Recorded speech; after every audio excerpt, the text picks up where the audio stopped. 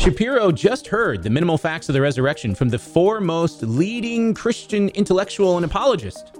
What just happened? How can you dismiss all of this evidence? How could anyone? We got to understand something about people and about persuasion.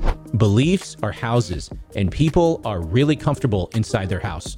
Why was Shapiro not compelled to reject his own beliefs and recognize Jesus as Lord and Savior? It's because he's too comfortable inside his own house.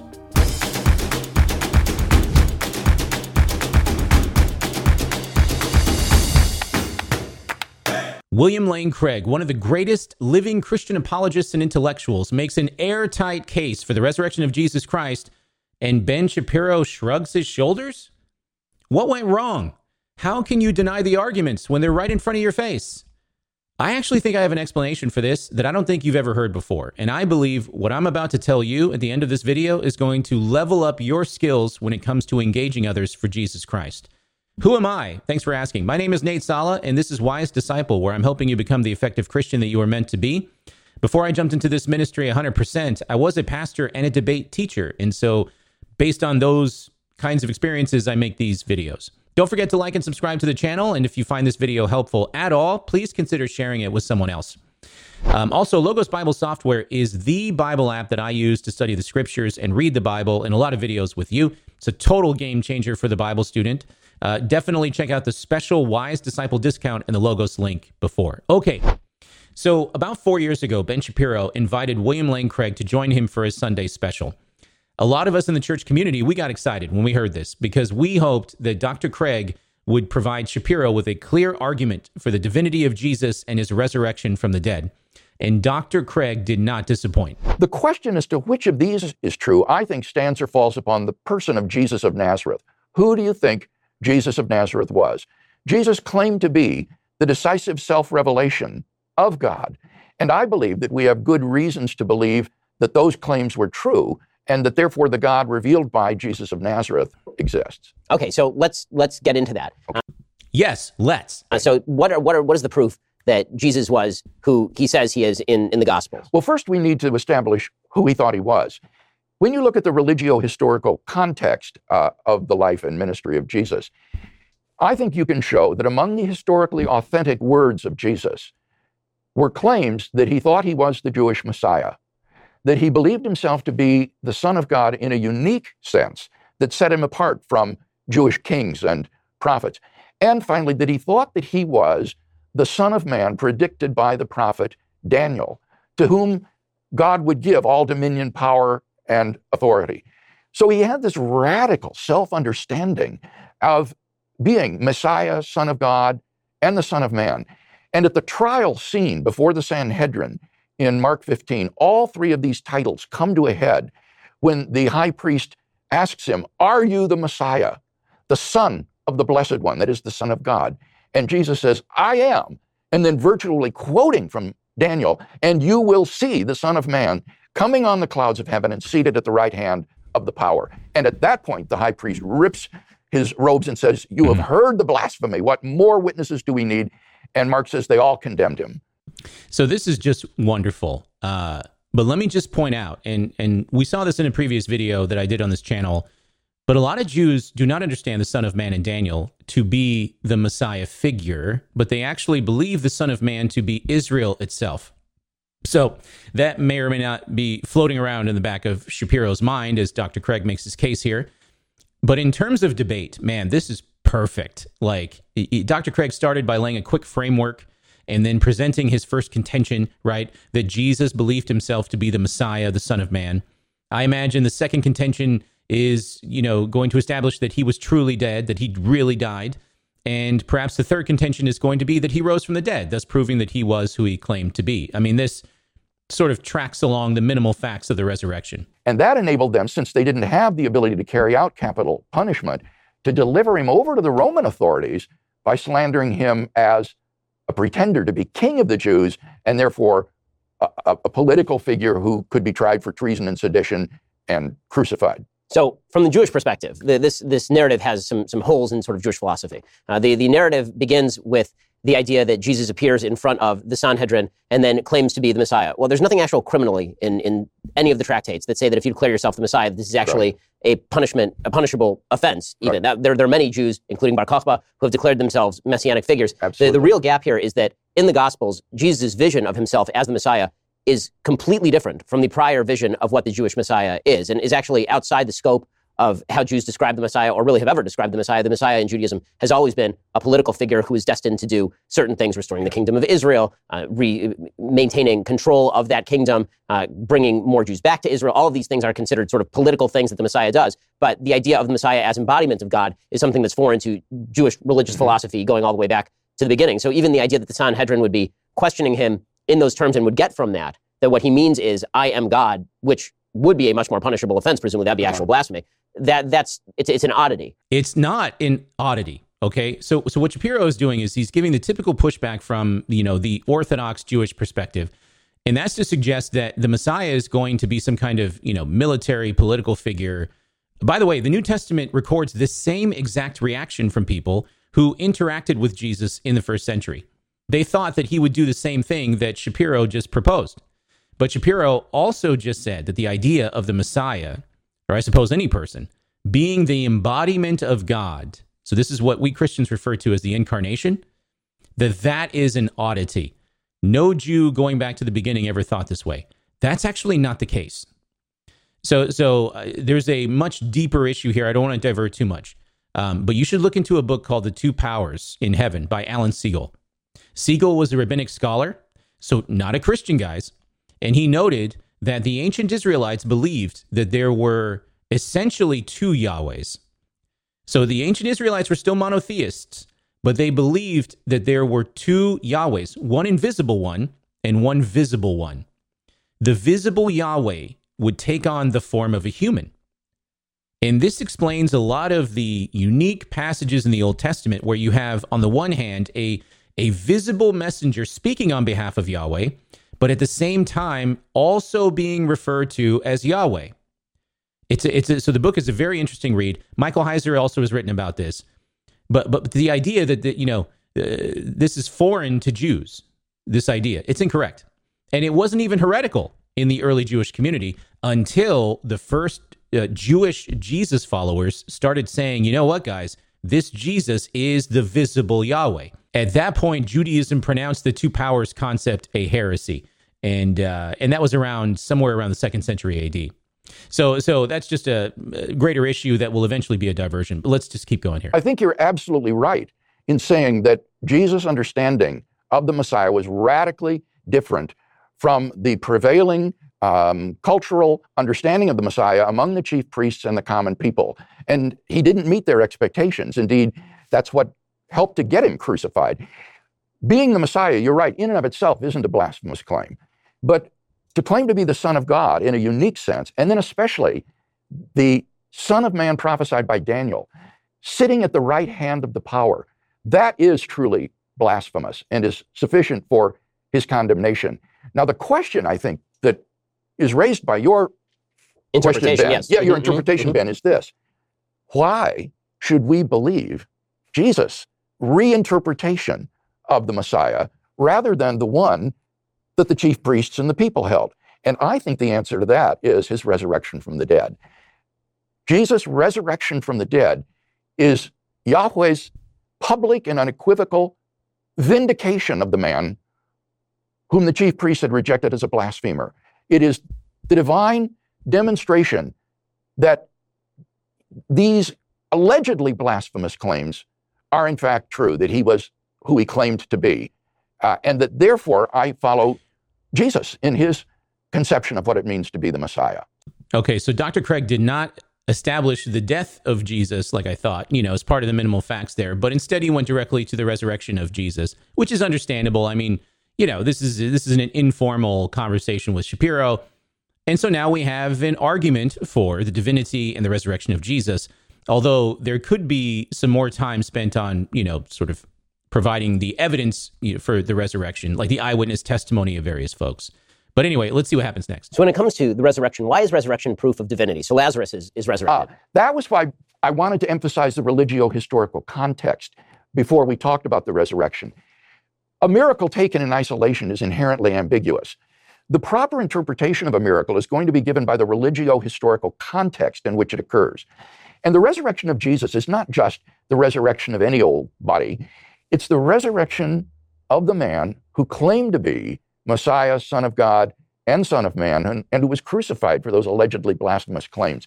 If God has raised this man from the dead, then he has, I think, unequivocally and publicly vindicated those allegedly blasphemous claims. So This is solid stuff.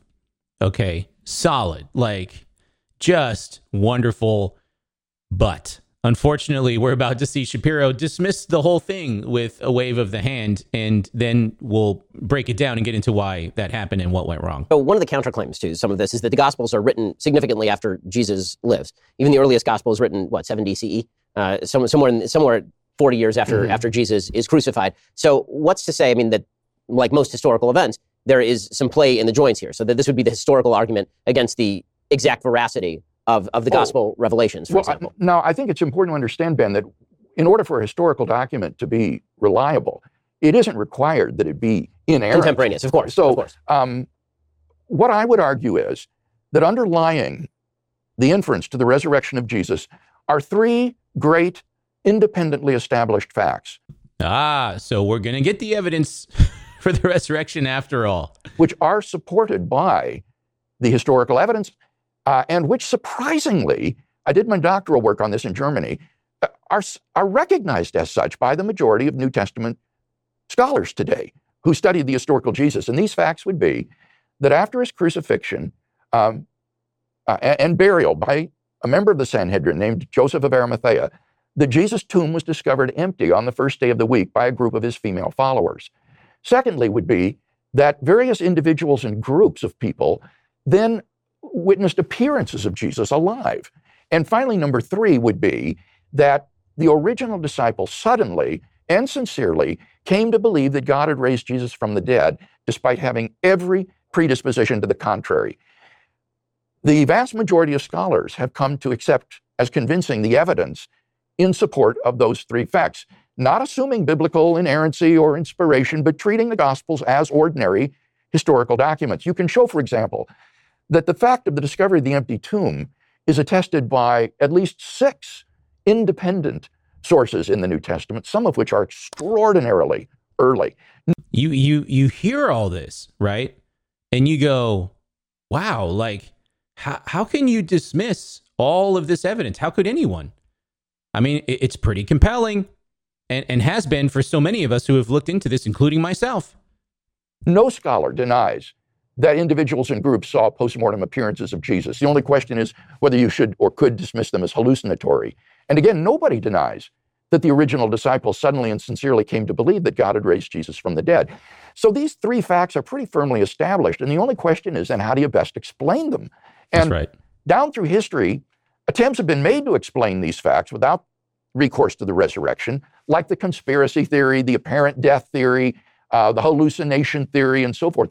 And I would argue that none of these naturalistic theories meets the criteria for being the best historical explanation of the facts. None of them is as good an explanation as the one that the original disciples gave, that God raised Jesus from the dead. And if that's right, then I think we have good grounds, indeed are almost compelled to revise our typical understanding of who the Messiah was supposed to be. So C.S. Lewis famously said that a man like Jesus, who made the claims of himself that he did, and who did what he did, is either a lunatic, on par with somebody who claimed that they are a poached egg, or he's a liar, or he's Lord.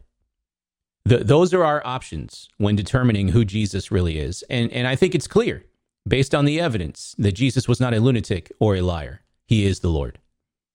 But Shapiro does not respond this way. Watch this. We can have the historical argument back and forth, obviously, and I think that there are arguments that you can make. I think there are arguments that I can make. I honestly find them relatively uninteresting, is the truth, simply because I'm not sure that we're going to come to any sort of consensus on them.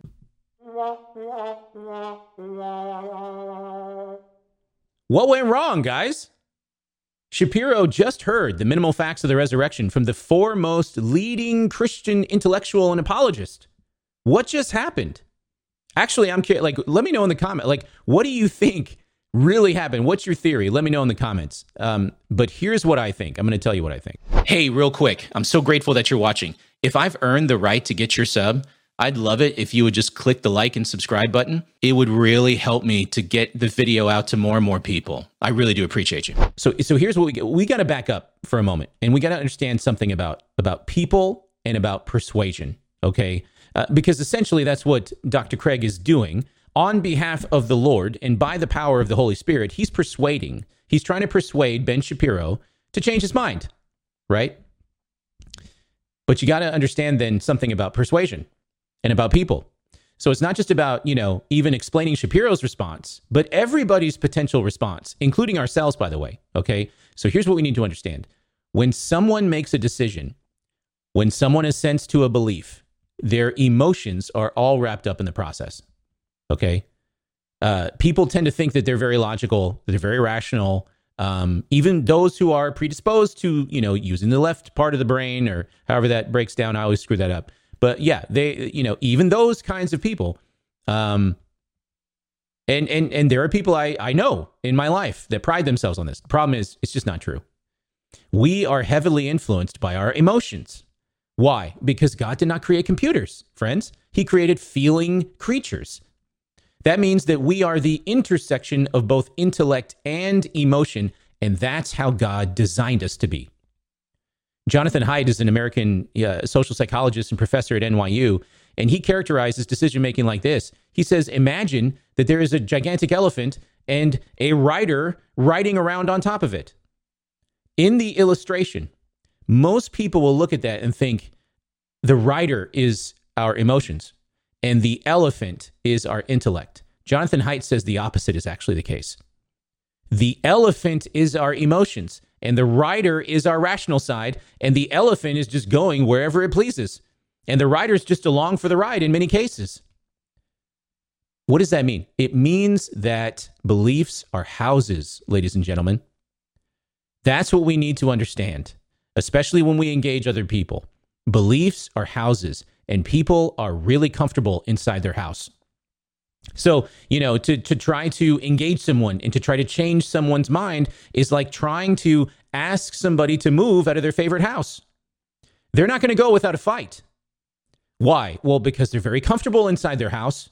Their house works for them, right? The couch is set up nice and comfy. The TV's just the right size screen. The refrigerator is filled with all their favorite food and drinks, right? So to walk up to someone and just start talking at them, even if you provide unassailable truth, is like standing outside a person's favorite house with a bullhorn and trying to yell at them that they need to move. Why would they want to move? They're perfectly happy where they are. If instead you enter into a person's house, you seek to enter into that house with them, and you start looking around and asking questions about it, questions that are designed to reveal the cracks in the home. In other words, the errors and insufficiency in their beliefs. Maybe this person will start to realize that their house actually sucks, that it actually does not give them what they originally believed it did. Maybe they'll realize that their house is not what they thought it was, and some of them will want to move. So what I'm saying to you is not actually anything new. We are heavily influenced by our emotions, okay? But even the Greeks understood that persuasion tracks along a certain path. And it means, at the end of the day, for you, who wants to get out there and engage people, just like William Lane Craig, it means that persuading someone to change their mind trades on emotional components, because human decision-making trades on emotional components.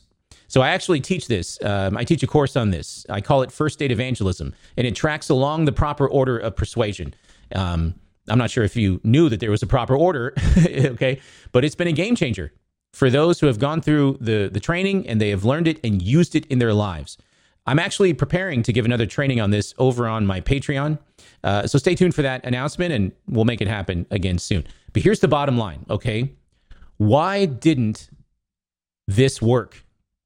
Why was Shapiro not compelled to reject his own beliefs and recognize Jesus as Lord and Savior? It's because he's too comfortable inside his own house.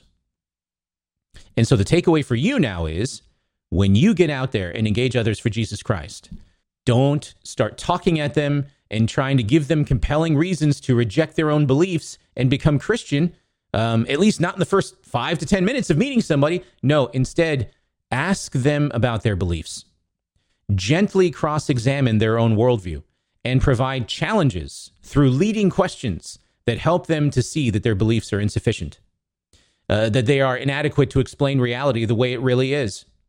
And you'll find that to be a way more productive conversation. You'll find that is the case more often than not. I promise you. Now, don't hear what I'm not saying. Dr. Craig did not do anything wrong. He was invited on a show, right? And he's just sitting there and Shapiro asked him the question, okay? So he was answering the question that Shapiro asked, okay? So I'm not coming down on Dr. Craig at all. I'm looking at this and I'm recognizing that there is a teachable moment. For those of us who, we're not sitting on television shows, we're not doing podcasts, but instead we're just seeking to go and engage those people that are in our everyday circle of influence. There is a better way, friends.